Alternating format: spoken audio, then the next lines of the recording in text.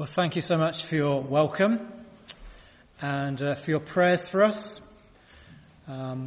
Just to make clear that in terms of our new congregation at Westbury, I should have made this clearer, we're not looking immediately to establish a new church, but it will be part of Martin Church, but a second congregation, but who knows how the Lord will lead as we go on. But thank you so much for your prayers, and be assured that we do pray for you here at Kenilworth. Very encouraging, the way the Lord has caused you to grow, and you've already had to move into different premises. That's very encouraging. Well, it's been an interesting weekend, hasn't it? Quite a journey. 50 years ago, the first man on the moon. I was trying to think how old I was then. I won't tell you, but I was a boy, and I think we had a television. I'm pretty sure I did see that. But some of you, for you, the memory might be vivid of you actually witnessing that on the television screen. But quite a remarkable journey, isn't it? I think that it was the round trip, about 480,000 miles. And when you think of the accuracy involved, phenomenal journey. But I think for all of us, our lives these days are made up of many journeys, aren't they? Perhaps more than ever before, loads of journeys. So sometimes we have pleasant journeys. Picture there. I don't know how many of you cycle. I'm sure some of you are into cycling. There's some beautiful cycle paths in this part of the world, and it can be extremely pleasant in the summertime to get on your bike and be cycling along through the trees and so forth. A very pleasant journey. Of course, not all journeys are pleasant. You may be more familiar with the frustrating journey. I'm thinking particularly of some of you who may commute to work. I have to say, I was on holiday a couple of weeks ago, and being a Friday to Friday let necessitated being on the M25 on 2 Fridays. What a nightmare that is, I have to say. Dreadful. So a frustrating journey. I think we can probably all think perhaps of those times.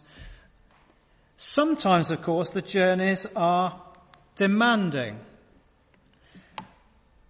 I wouldn't like to think I'm a fitness fanatic, but I have occasionally done a bit of trekking. Quite a few years back, I was in Nepal. We have links with a church in Nepal, and was doing some trekking with others in the foothills of the Annapurna mountain range. And I recall on one occasion, you get sinking feelings. You see these steps in the side of the mountains going up and up and up and up and up. Demanding, hard work. So I guess we're all familiar with all sorts of journeys. Well, we're going to read now a psalm which I think probably was originally written very much with a journey in mind. So let's turn to Psalm 121. You'll find it if you're using the Pew Bibles. Is that what you call them? Pew Bibles. That sounds good. Page 622, but I've got the passage on the screen as well. So let's read Psalm 121 together. So, Psalmist writes, I lift up my eyes to the mountains. Where does my help come from? My help comes from the Lord, who, the maker of heaven and earth. He will not let your foot slip. He who watches over you will not slumber. Indeed, he who watches over Israel will neither slumber nor sleep. The Lord watches over you. The Lord is your shade at your right hand. The sun will not harm you by day, nor the moon by night. The Lord will keep you from all harm. He will watch over your life.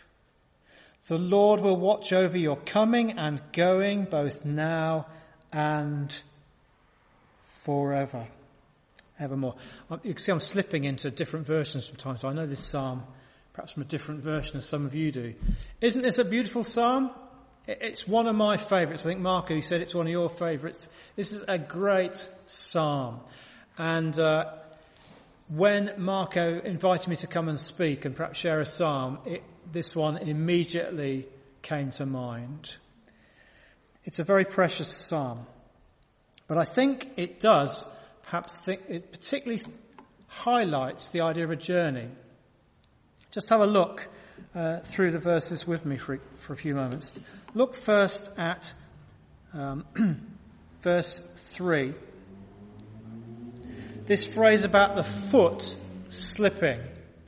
And if you think about the sort of terrain in the ancient Middle East and journeying across that terrain, this would be a very relevant thought. The idea of the foot slipping, maybe the ankle turning over, maybe slipping on some loose scree, and the dangers inherent in that.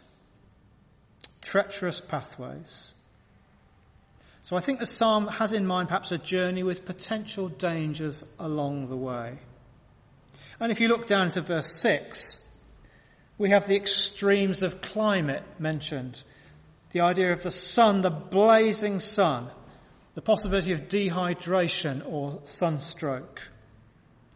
And then as you read on through the psalm, you get a phrase in verse 7, the Lord will keep you from all harm. And it may well be that the psalm is envisaging the real danger of bandits or maybe wild animals across difficult terrain. As I say, we don't know the original context of the psalm, but I think it probably envisages a journey. But as we look at the heading of the psalm, just notice there it describes it as a song of ascents. As the psalms were gathered together, put together into these books for the ancient people of God, 15 were brought together and all are given this title, a Song of Ascents. And it's thought that these psalms were sung at the great pilgrimages of the people up to Jerusalem. 3 times a year, the men particularly were called to appear before God at Jerusalem.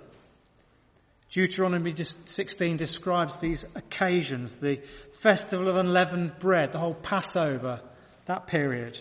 There was the festival of weeks, which culminated in Pentecost, and the festival of tabernacles. At those key points, many people were called to make their way to Jerusalem. It explains, incidentally, the crowds that were in Jerusalem at the time of our Lord's crucifixion.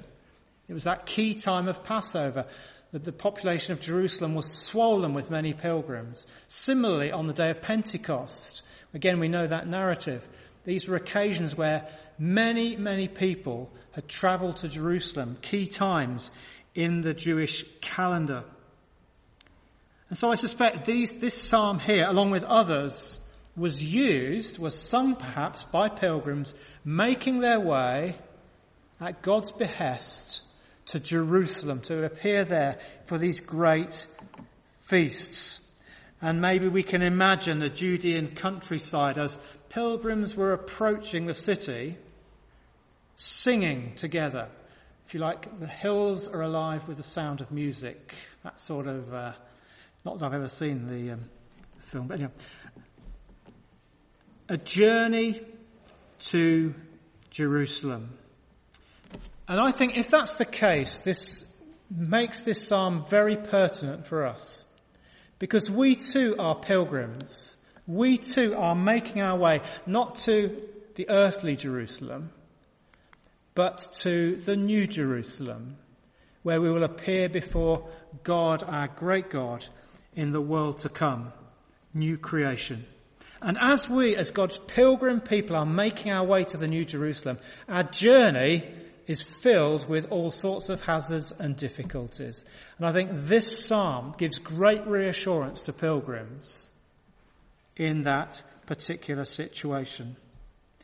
So let me just highlight 3 very simple things from the psalm, nothing profound, but just as a means of encouraging us today as we are making our way to that great eternal city, the New Jerusalem, which these first pilgrims way back in Israel's history, these great themes they would have taken up. The first thing is this great, very simple truth. It is this, that the Lord watches over us. You can't miss this as the key to the whole psalm, can you? This idea of watching, God watching. Some of you, I don't know how many of you are teachers. Anybody teachers here? One or two?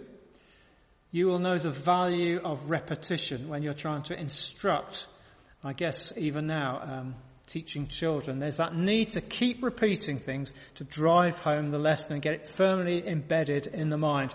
Well, here, the psalm is repeating the same lesson over and over again so that we cannot possibly miss it. Just look through this idea of God watching over his people, God keeping them. The same expression 6 times in this very short psalm. Verse 3. He who watches over you. Verse 4. He who watches over Israel. Verse 5. The Lord watches over you. Verse 7. The Lord will keep you from all harm. He will watch over your life. It's the same actually in the original language. It's exactly the same word twice there. And finally in verse 8, the Lord will watch over. Do you see? It's like a drumbeat running through the whole psalm. That's the major theme of the psalm, isn't it? God's great watchfulness. He will keep his people. Now, in terms of God's watching, it doesn't just mean his observation. He's looking. That's great. It's more than that. It's actually he watches, he guards, he protects. That's the idea. The Lord watching over us. And there's 2 great aspects to that. The first is this, that God, the watchful God, is available to help us. Do you see it there? Verse 2. The psalmist is looking up to the mountains, asking this question, where's my help going to come from? It comes from where? The Lord, the helper, and he is the one who is the maker of heaven and earth. Could you ask for someone with more ability to help you than the one who made the whole of the universe? That's a remarkable thing, isn't it? The one who watches over his people is available to help, and his help is not in question because he is the one who spoke from nothing, the entire heavens and earth. That's a remarkable thing. Someone's put it this way. The one who begins, maintains, controls and directs everything in his creation, every situation we face, every danger which threatens is within his created realm. So we have a God watching over us who is available to help, and he is also very near, close at hand. Look at verse 5.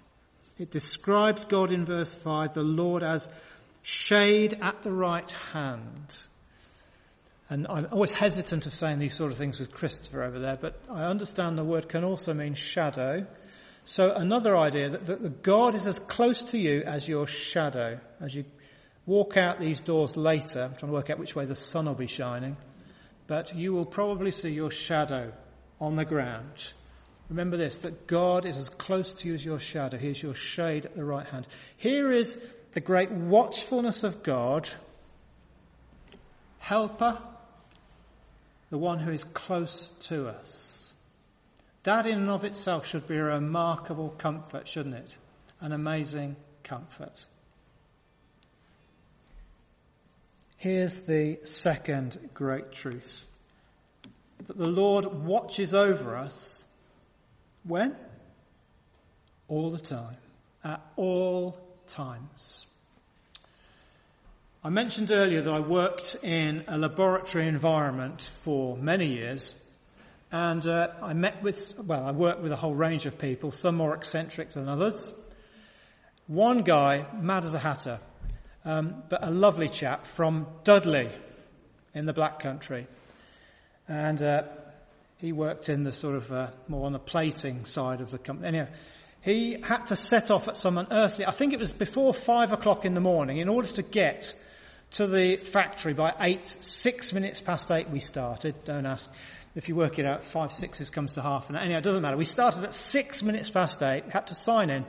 This guy, in order to get there, had to travel from Dudley. In order to get to Leamington, he had to get up at some unearthly hour.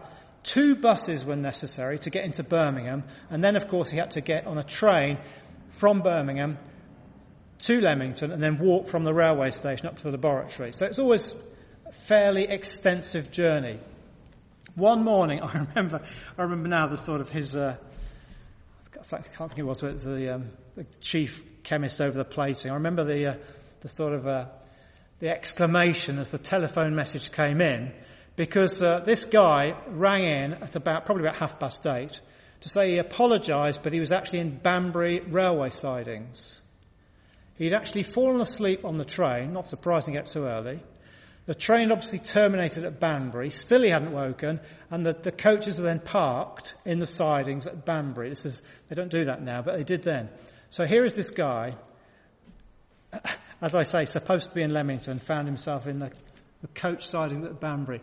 You see, weariness, inattentiveness, exhaustion is a very real threat when you're travelling, isn't it? We know that. We hear stories of people falling asleep behind the wheel of their vehicles. Exhaustion, extremely dangerous when you travel. And it was true for those way back at the time of the Psalms, people travelling across rough terrain, exhaustion and so forth. The danger of slipping in a moment of inattention.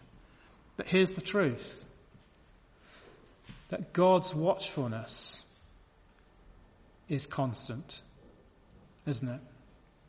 Look there at verse 3. He who watches over you will not slumber. Verse 4. He who watches Israel will neither slumber nor sleep. Isn't that amazing? God never needs to take a holiday. He's never off guard, never taken by surprise, never drowsy, never losing concentration, never daydreaming. God is committed to watching over his people constantly, at every moment.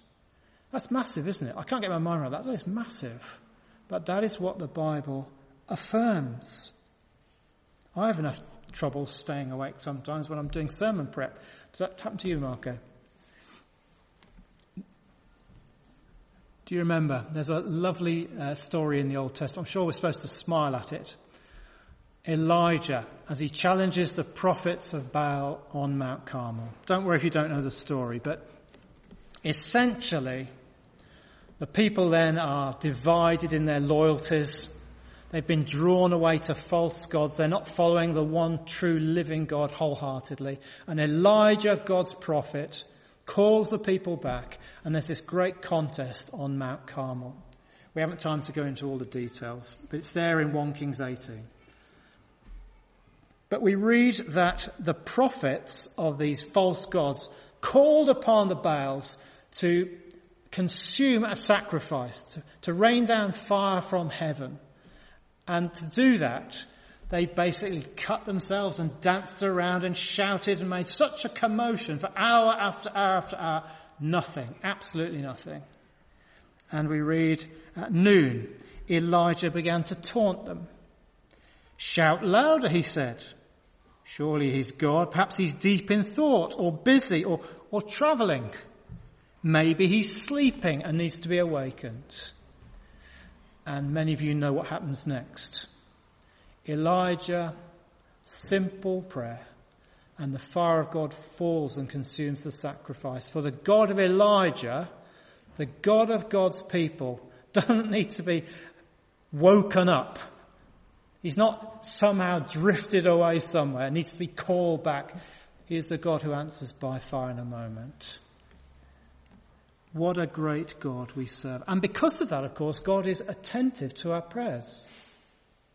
You ever worried when you pray whether God will hear? Now, I know the Bible talks about cherishing sin and I'm aware of all that sort of issue. But here's the thing. Aren't you reassured that God is always watchful? I mean, what would happen if suddenly you had an urgent prayer request and it was the time that God actually slept? No, our God doesn't slumber or sleep, does he?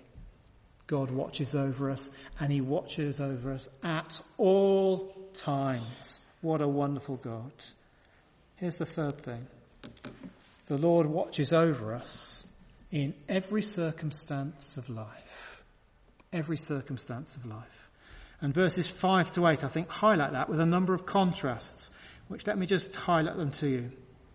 First of all, look at verse 6. Do you see this contrast of day and night? It's saying that the sun won't harm you by day, nor the moon by night. It's another way of saying God is always there. Some have, incidentally, the whole reference to the moon there,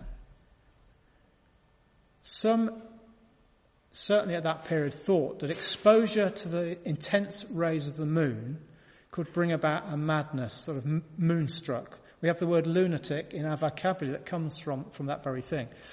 And someone said this, it's really wonderful. They said that actually this psalm is saying there are protections from dangers that are real, sunstroke, and dangers that are imagined, moonstroke. God is so great. Every circumstance of life, he is watching by day and by night. Verse 8, in all our coming and going. Coming and going.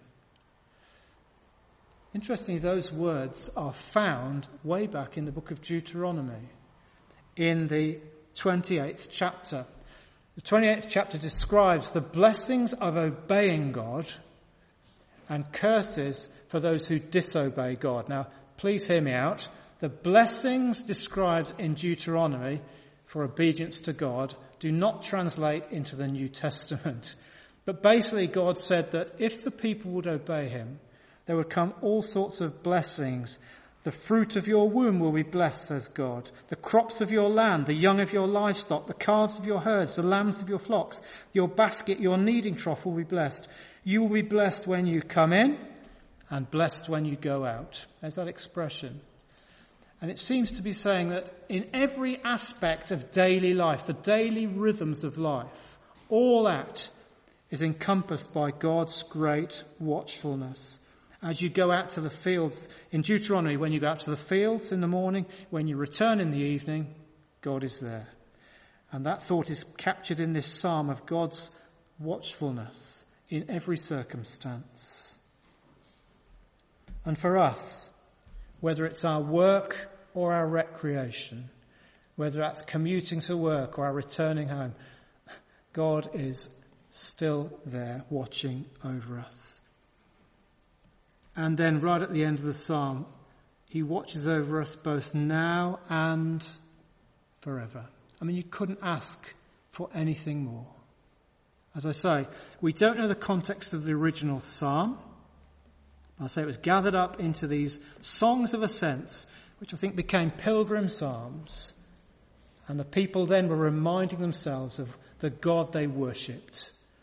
And we too can be comforted by the very same truths, for we serve the very same God. Now let me bring to you one or two points from this. First of all, this psalm is not saying that we have a trouble-free life. We do not have a trouble-free life. But what it does assure us of is God's commitment to bring us through to the New Jerusalem, to the new creation. Great hymn of John Newton's, Amazing Grace. I think it's the second verse. Through many dangers, toils and snares I have already come. 'Tis grace that brought me safe thus far, and grace will lead me home. That's the truth. Dangers, yes. Toil, yes. Snares, yes. Think of that maybe mountainous path, the ravines, the loose rock, the blazing sun, the darkness of night and not being quite sure where you are, the danger of bandits in the hills, wild animals prowling around. Yes, but God is committed to watch over us. Through many dangers, toils and snares I have already come. 'Tis grace that brought me safe thus far. Grace will lead me home. Look for a minute at verses 1 and 2. What tense is the psalm? I lift up my eyes to the mountains. Where does my help come from? My help comes from the Lord. And then do you notice a change at verse 3? Change of tense. The change of person. He will not let your foot slip. He who watches over you will not slumber, and so forth. There's a transition from verses 2 to verse 3. And some have surmised that actually what is happening here, it's almost recording, the psalm is recording like a dialogue.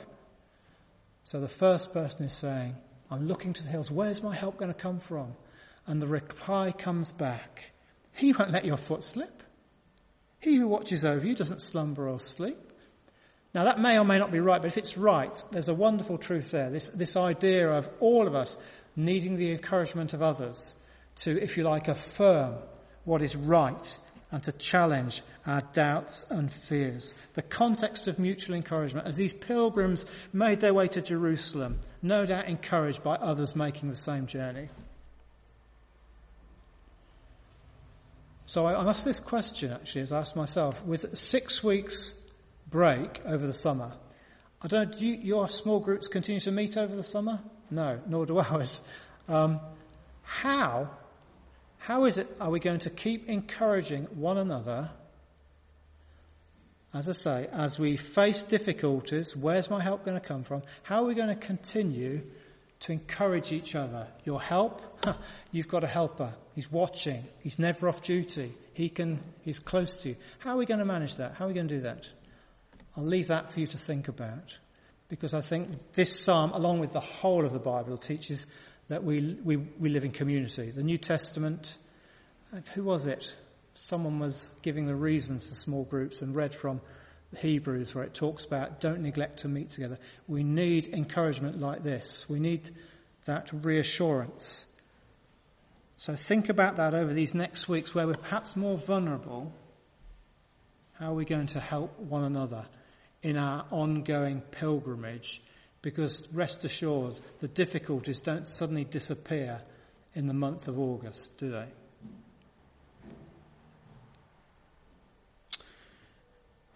I want to say one key thing at the end of this, and it's perhaps the most important thing. The promises in this psalm are not indiscriminate. That is, these promises are for the people of God. That is important. It may be you're here today and you're not a Christian believer. If that's so, then you cannot just take up this psalm and say, mine. Because the psalm is speaking of the care, the watchfulness of a God for his people. For his people. How is it that we, God's people, can enjoy this great watchfulness of God, this keeping power of God? Well, it's this. It's that upon a cross, long ago, Jesus died, and as he hung upon a cross, what happened? The one who had enjoyed the fellowship of the Father, the one who had always known the keeping presence of his Father, the one who knew a Father watching over him every moment. What happened on the cross? Alienation. My God, why have you forsaken me? Here's the wonder. We as God's people enjoy the constant watchfulness of God because he knew what it was to have the Father turn his face away, as it says in that great song of Stuart Townend. Do you see? We live in this privileged position now as God's people because of the one who knew what it was to be abandoned for that moment on the cross, to feel that alienation, that somehow No longer the felt presence, watchfulness of God. And because of that, and because he there endured God's wrath for us and took our sins, we now are assured of the blessing of God's watchfulness over us constantly. Tremendous blessing. But if you're not a follower of Jesus, these promises in this psalm, I say this as kind as I can, they're not your promises. They're not. They're actually given to the people of God. But if you're not a Christian, wouldn't you like to have someone like this, a God who watches over you constantly, one who is there to help, one who is closer than a shadow? Wouldn't you want that? You need to come to the Saviour, Jesus Christ, who knew what it was on the cross to sense abandonment and alienation in order that we might know God's watchfulness every moment of our lives. It's a great psalm. Great psalm. Plenty more there to think about. Let's pray. Father, we thank you that you are a wonderful God. Thank you that we can be assured that as we make our journey to the New Jerusalem, we can take up these words of pilgrims from so long ago and make them ours. For you are the same God. You're a God who does not slumber or sleep. You're a God who watches over your people, the new Israel. Thank you that we can be assured that our prayers can be directed to you at any moment. Thank you that we can be assured of your care for us, the maker of heaven and earth. Thank you that whatever we are doing, whether working or resting, whatever time of the day, thank you. You're a God who keeps your people. And Father, we need to hear this over and over again. Help us to encourage one another. When, as it were, the cry goes up from one of our lips, where does my help come from? The refrain may arise. Your help comes from the Lord, the one who never slumbers or sleeps. Help us encourage one another through this summer period, we pray.